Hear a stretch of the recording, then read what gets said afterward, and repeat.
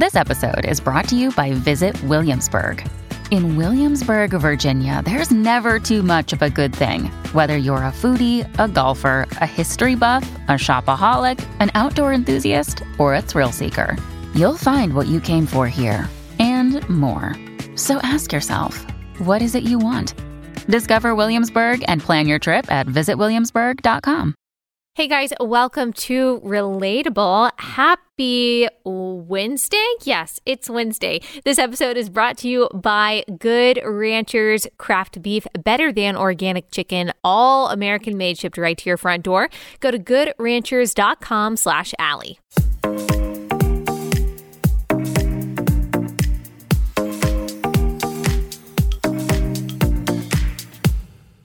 Okay, there's so much, as always, that I want to talk about today. I am going to try to comment on a few stories, but every time I set out to do this, I always get stuck on the story that I'm most passionate about.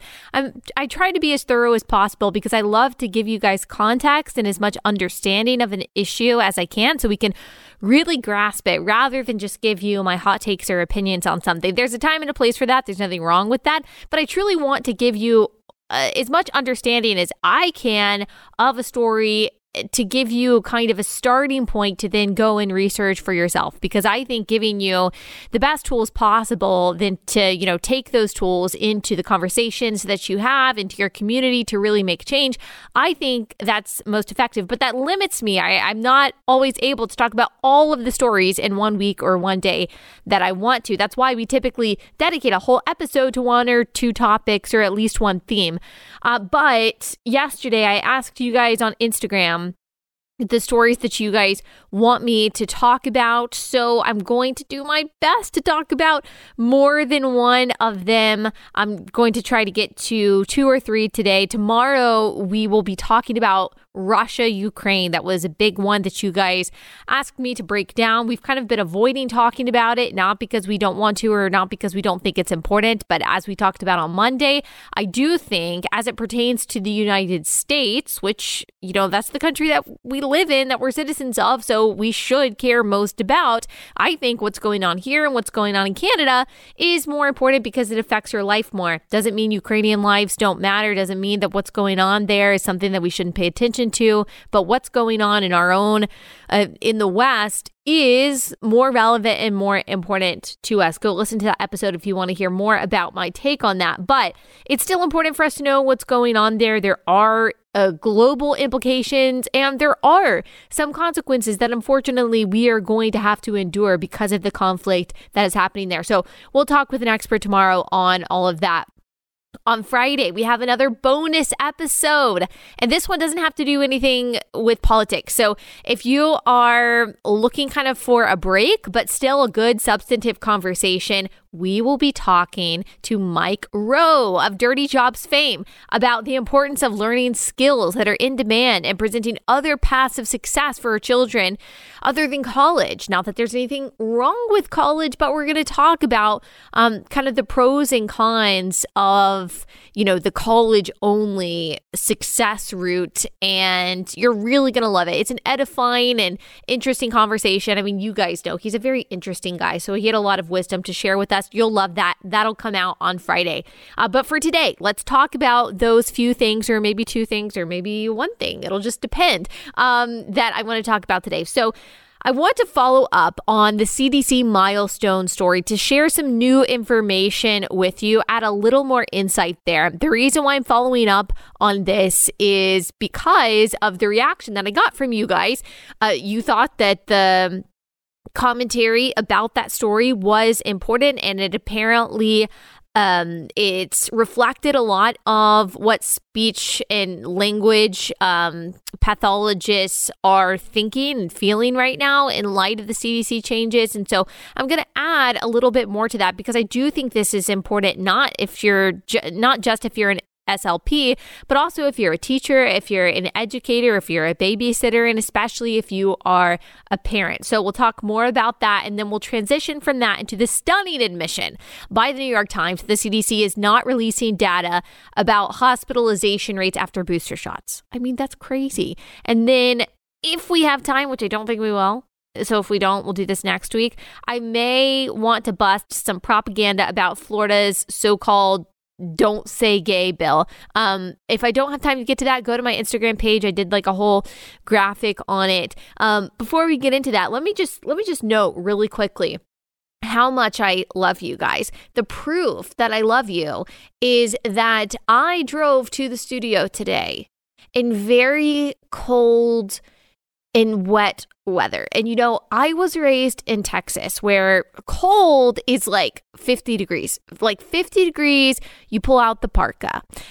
Below 50, you don't go outside. Okay, you hardly even look outside because it sends a chill through your spine.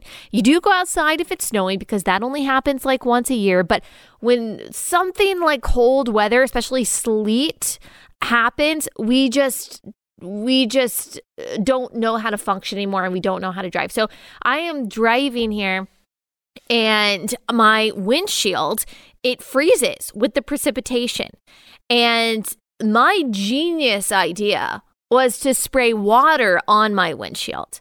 Now, I don't know if you guys know this, but, this is a profound scientific discovery that water, when it's really cold, freezes. It actually turns into ice on your windshield. And it's not really, it's hard to see through ice if you're driving. So I call my producer, Beth, who is Canadian. And I was like, Beth, I can't come into the studio. I'm just going to have to phone it in. And she was like, did you turn on your defroster? And I was like, my who? What? My defroster? She was like, yeah, it's the, you turn it on and it like basically blows hot air on your windshield. And I was like, that is brilliant. And so I did, and it was fine. And I was able to come into the studio, and I just had a good laugh that our Canadian friends probably look down on us who don't deal with cold weather, and it's like, wow, you guys are weak. And yes, I do, like, you can pat me on the back. We do take refugees on as employees of this show, and so we have taken a Canadian refugee from the tyranny of Justin Trudeau. I don't need your applause. Am I an amazing, compassionate person for that? I mean, I guess so. What can I say? I just have a heart for people who are seeking asylum from the tyranny of Canada. All right. I just wanted to tell you guys, I just wanted to make the point that I'm so dedicated to this show that I even endured the cold, wet, rainy, sleety weather just for you. All right, let's get into this. First, before we get into the story, and I'm going to pause one more time. Let me just tell you about our first sponsor for the day. Might as well go ahead and do that. And that is Birch Gold Group. So Ronald Reagan saw it 40 years ago, massive inflation that we haven't seen until today. In his own words, inflation is as violent as a mugger, as frightening as an armed robber, and as deadly as a hitman. Right now, your retirement accounts are under attack thanks to the inflationary policies of this administration. If you haven't yet called Birch Gold the best people to trust to help you diversify your 401ks and IRAs into gold, then you are missing the boat. Actually, you're treading water. Without a life vest, Birch Gold has your life vest. Let them help you convert an IRA or 401k into a tax-sheltered IRA in gold. With thousands of satisfied customers and an A+ rating with the Better Business Bureau, you can trust Birch Gold to protect your savings. All you have to do is text Allie, that's ALLIE, to 989-898. I would like to see Joe Biden try to say that. 989-898. Text Allie for a free info kit on gold. Go ahead, do it right now. Text the word Allie to 989-898 for a free info kit on gold. All right. So as we talked about on Monday, the CDC and the American Academy of Pediatrics updated their milestones for toddlers, and they actually lowered the standards. So rather than 2-year-olds being able to identify most of their body parts, this is one example, verbally identifying familiar objects without being provoked or without being asked, just being able to look at a book and point and say, that's a bear, saying 4 words together in a sentence, that's what they were previously previously expected to do. Now they're only expected to be able to say 2 words together by age 2, like doggy run or something, be able to point to familiar objects when asked. So if I said, point at the bear or something, then a 2-year-old should be able to point to a familiar object, but not independently necessarily find the bear on their own and say it. And they are now only expected to know 2 body parts. And they also introduced a 30-month or 2.5-year milestone that was not there previously. That includes being able to say 50 words. And if you don't know, previously, being able to say 50 words or less at 24 months, so 2 years old, was considered actually a red flag that needed intervention, according to the American Speech Language Hearing Association. Now, the CDC doesn't even mention how many words a 2-year-old, a 24-month-old is supposed to be able to say. And as we talked about on Monday, it should be more than 50. That's what the standard said previously. That's what Asha is still saying. And just in my experience with my own 2-year-old, it's definitely more than 50 words on average by the time a child is 2. There's obviously a range there, of course, and every child is an individual that may excel in some areas and be behind in others, but these numbers are in place for a reason. They're in place so that kids can get some extra help when they need it. So the previous standards had actually been in place for decades after a careful study, okay? So this is not something, they change it every few years. They had been in place for a very long time based on data. These standards are not about exclusion or making people feel bad for where they are. I've seen some liberal accounts say that. It's so strange. It's really just the opposite. It is ensuring that kids have the tools as early as possible to ensure that they're good communicators. Communication, both speaking and listening, is the building block of learning and understanding. No concept or subject can be properly understood if we don't master language, reading comprehension, the ability to understand, to read, to discern people's emotions through their facial expressions and their tone of voice. And it's not just communication milestones that have changed. They also removed crawling as a milestone altogether. Isn't that strange? So I'll include the link to these milestones on CDC's website in the description. You can take a look. Was it an oversight to exclude crawling? That just seems really weird. I mean, crawling is an important milestone, again, for a reason. If you have a child or if you've worked in pediatric physical therapy, or if you're just familiar at all with children, you can start to think about why it would be important. And if you have a baby, I have 2 babies, and the 9-month-old, mastered crawling a couple months ago, but you see the evolution of the crawl. At first it's like an army crawl, then it's kind of like a scoot, then it's like I'm going to try to put both of my hands forward together and then like pull my knees at the same time. It actually takes a while for the hands and the knees to move kind of in a walking way. And I was talking to my mom about this morning, and my brother, my older brother, who has learning differences, he had to go through physical therapy when he was young to kind of master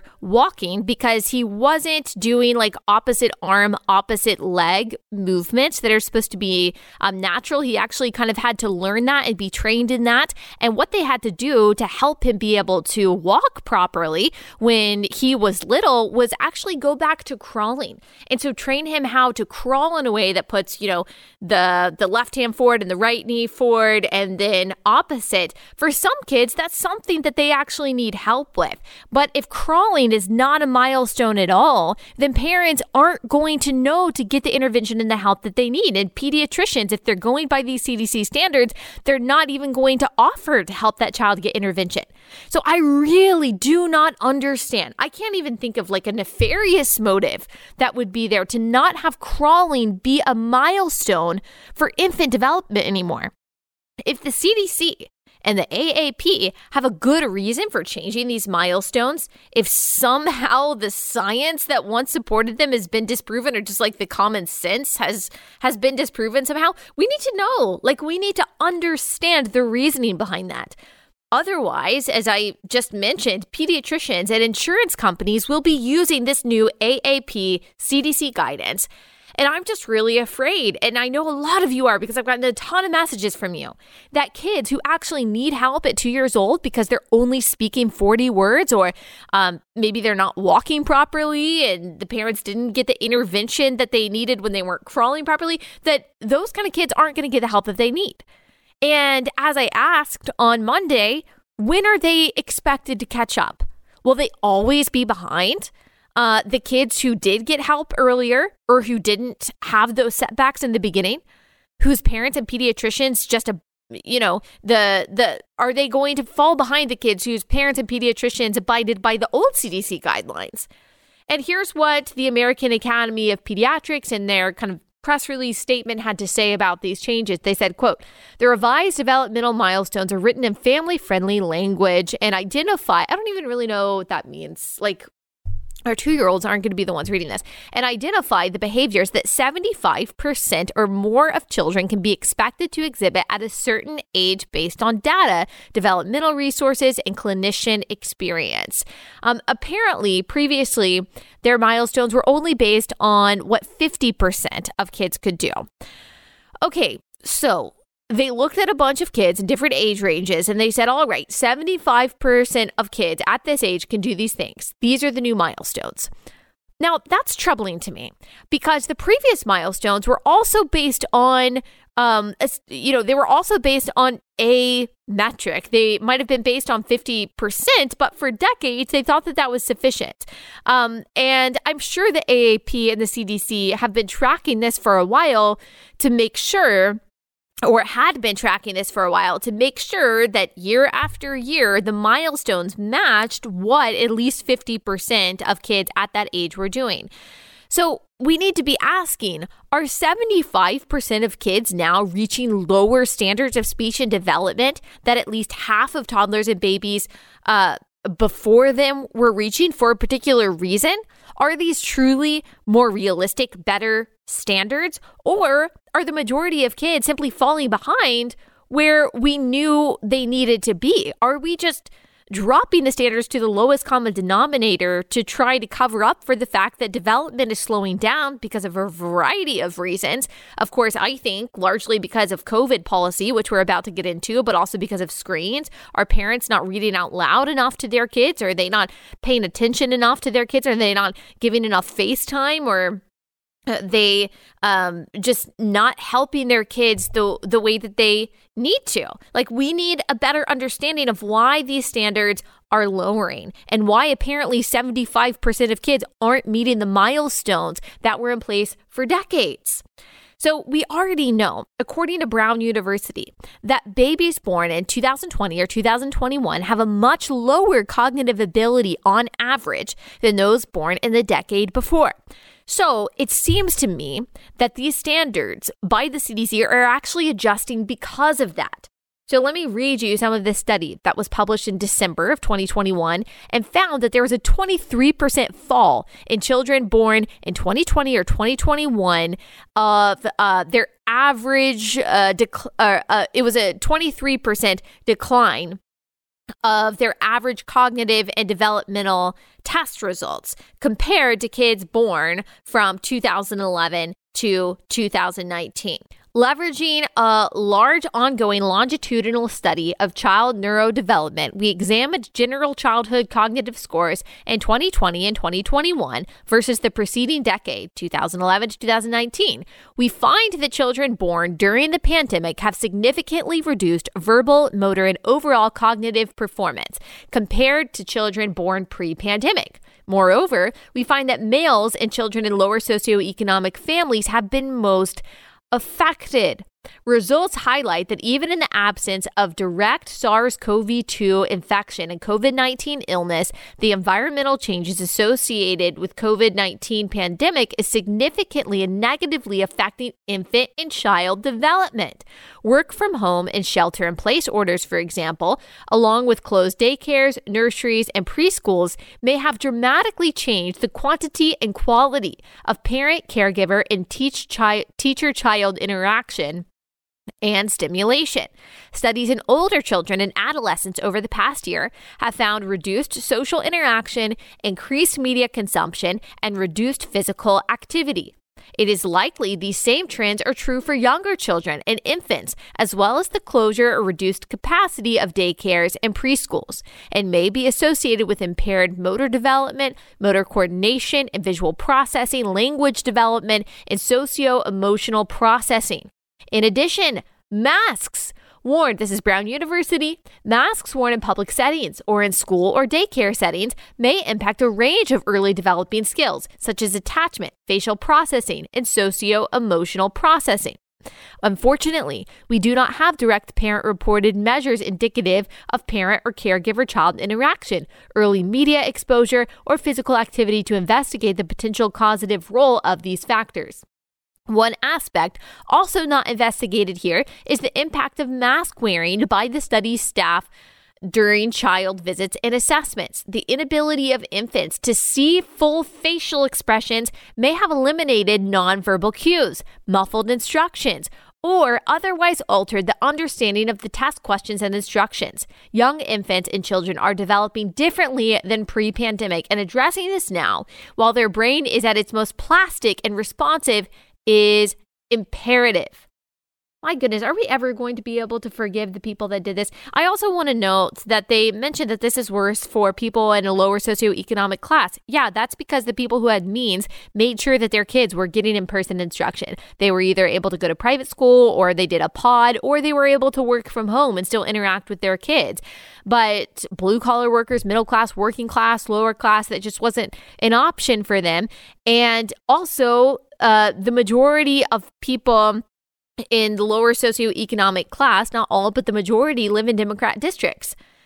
Democrat districts had some of the biggest restrictions. Teachers' unions have some of the biggest influence over these Democrat districts that are majority minority constituents, lower income constituents. And so that means they saw more virtual learning. They saw more mask mandates.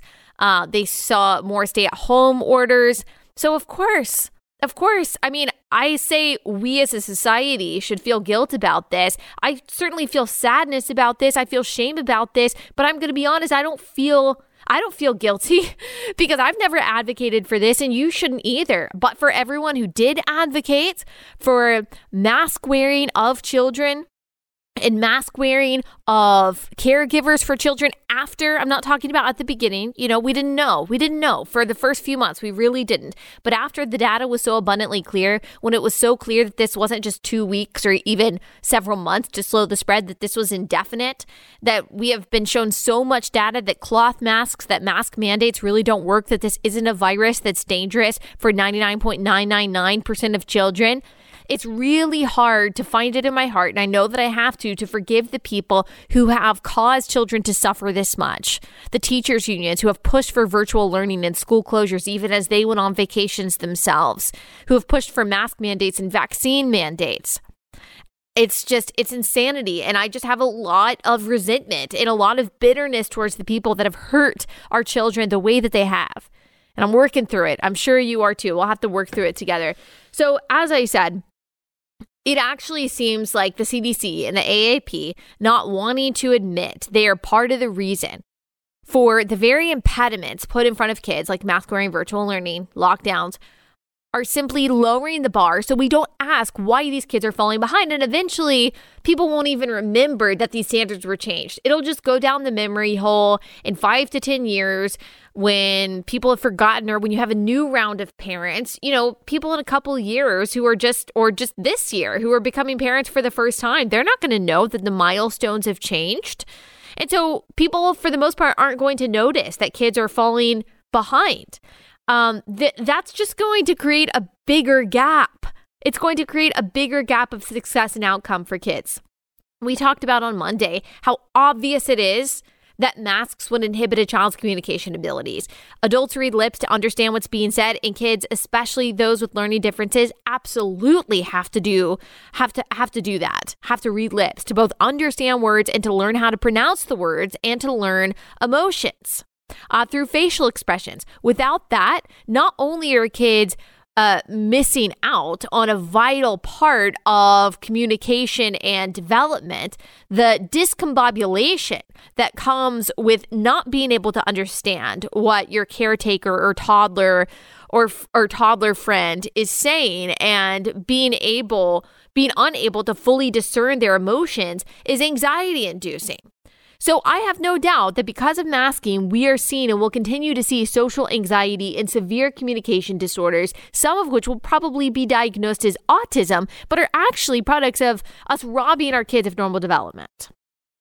Now, the American Speech Language Hearing Association released a statement raising concerns about these changes, basically saying that the changes are inconsistent with ASHA's findings, and it's important for any changes to milestones to be evidence-based. ASHA is a very left-wing organization. You can go on their Instagram and see all kinds of silliness about gender diversity and equity and COVID restrictions. And in fact, stunningly, they published a post on Instagram in August 2021 that stated that there is no evidence, they said, that use of face masks prevents or delays speech and language development. Insane. Listen to what they said. Babies and young children study faces intently. So the concern about solid masks covering the face is understandable. Yes. And then they go on to say, however, there are no known studies that use of a face mask negatively impacts a child's speech and language development. Oh my gosh. Okay, I'm going to give you my reaction to that ridiculousness in just 1 second. Let me tell you about our second sponsor for the day, and that is Hunter Douglas. Who does not love to live well? Don't you love being comfortable in your own home and just looking around and saying, I love how this looks, I love how this feels? Hunter Douglas helps you do that with their innovative window shade designs, gorgeous fabrics, and control systems so advanced they can be scheduled to automatically adjust to their optimal position throughout the day. They diffuse harsh sunlight, cast a beautiful glow across your room. You are able to enjoy the view outside the window while protecting your privacy inside. Also offer superior insulation, warmer in the winter, cooler in the summer. It lowers utility bills.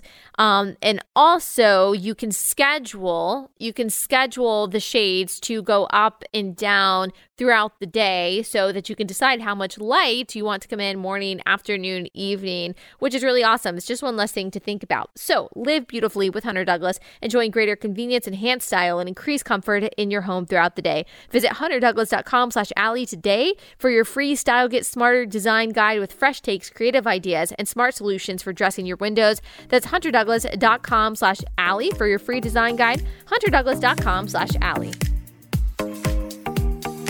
Okay, so that ridiculous contradictory statement by ASHA. I don't know if people say ASHA. I just decided that I was going to do that.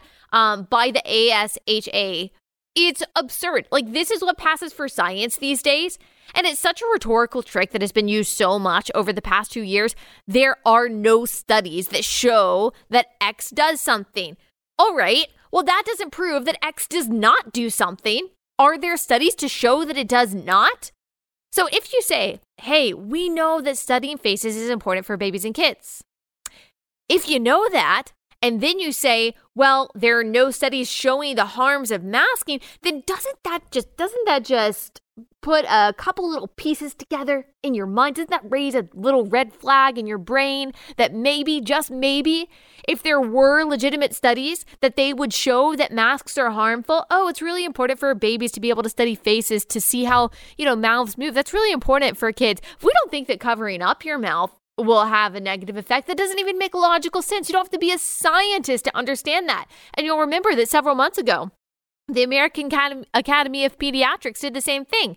They basically said, you know what, there's no evidence. There's no evidence that it shows this. And then they took off of their website a study from several years ago that said that it's so important for babies to be around smiling adults, to get lots of face time throughout the day. They actually took that off their website. And we're supposed to trust them? Like, shouldn't this organization, the ASHA, be looking into this? Like, shouldn't they be conducting the studies? As far as I know, they haven't gone back on that ridiculous statement. And I mean, we don't need any investigation. We don't actually need any studies. This isn't rocket science, like I said. We've messed kids up, a whole generation of kids, possibly irreversibly, because of our paranoia and our insistence that we just do something, no matter how illogical or harmful our doing something has often been. Masks, especially cloth masks, don't stop the spread of the virus. We've cited the plethora of data on that more than a dozen times on this show. I'll link some of that. I mean, poor children, are they set back forever? What will our country look like when these kids grow up, who have been so neglected and mistreated in this way during their most formative years? Not to mention the teens who have spiraled into depression and have watched their friends commit suicide at an unprecedented rate in the last 2 years. You don't get childhood back. It happens once.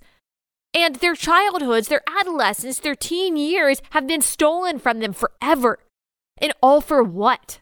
The mask mandates don't work. According to Johns Hopkins, the lockdowns had no positive effects whatsoever. This is according to the Washington Times. Lockdowns in U.S. and Europe had little or no impact in reducing deaths from COVID-19, according to a new analysis by researchers at Johns Hopkins University. So we ruined people's lives. For what? For what? They had to close down their small business of 30 years for what?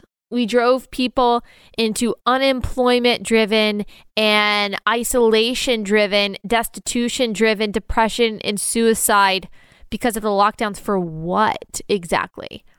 And there's too many people that don't want to admit that they were wrong, that they were dead wrong, actually. That's really hard to admit. I understand it. And so they're just doubling down on it. History will show.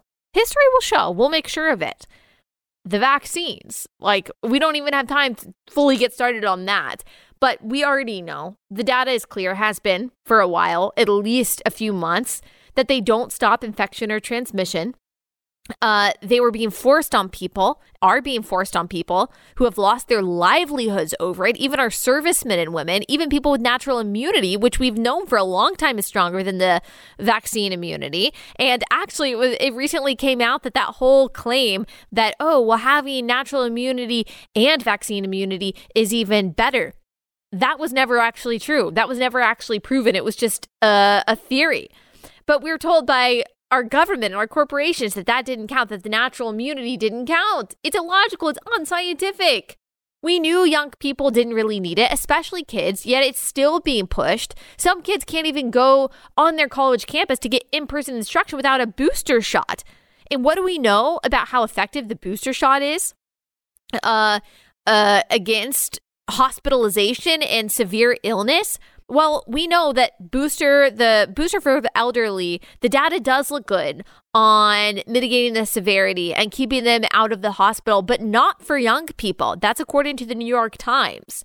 And the New York Times also published an article this week saying that the CDC is actually trying to hide data about booster shots and hospitalizations, especially for young people, not because the data isn't there because they don't have it, but because they're afraid of the politics of it. They're afraid of the PR of it. And they're afraid that people having access to the truth about the data is not going to push them to behave in the way that the CDC wants. So this is according to the New York Times. The CDC isn't publishing large portions of the COVID data it collects. 2 full years into the pandemic, according to the New York Times, the agency leading the country's response to the public health emergency has published only a tiny fraction of the data it has collected. Several people familiar with the data said the performance of vaccines and boosters, particularly for younger adults, is among the most glaring omissions in data the CDC has made public. Last year, the agency repeatedly came under fire for not tracking so-called breakthrough infections in vaccinated Americans and focusing only on individuals who became ill enough to be hospitalized or die. The agency presented that information as risk comparisons with unvaccinated adults rather than provide timely snapshots of hospitalized patients stratified by age, sex, race, and vaccination status. But the CDC has been routinely collecting information since the COVID vaccines were first rolled out last year, according to a federal official familiar with the effort. The agency has been reluctant to make those figures public, the official said, because they might be misrepresented as the vaccines being ineffective. Now, why would that be? Miss Nordland, who is a spokeswoman for the CDC, confirmed that as one of the reasons, according to the New York Times. Another reason, she said, is that the data only represents 10% of the population of the United States.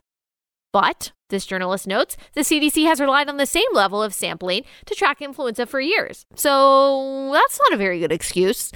Concern, according to NYT, about the misinterpretation of hospitalization data broken down by vaccination status is not unique to the CDC. On Thursday, public health officials in Scotland said they would stop releasing data on COVID hospitalizations and deaths by vaccination status because of fears that the figures would be misrepresented by anti-vaccine groups.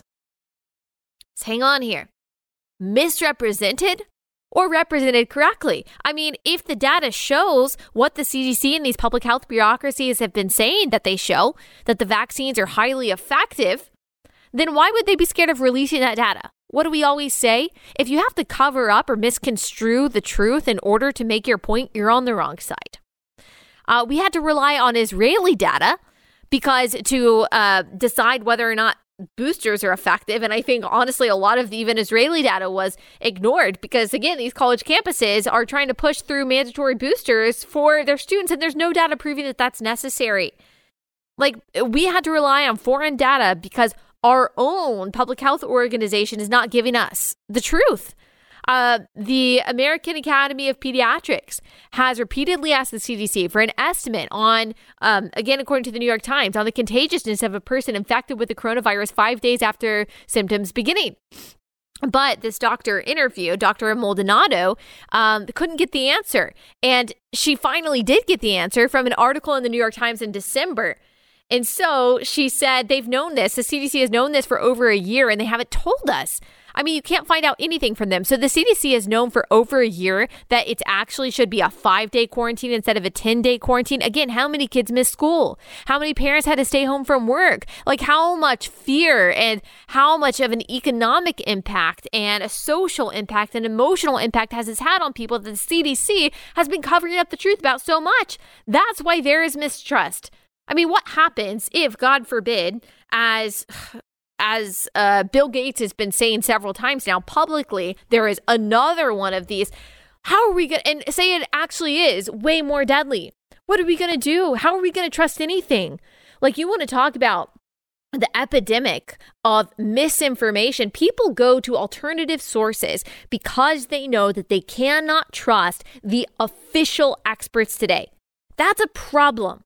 That's a problem. I want us to be able to trust the CDC. I want us to be able to trust the politicians.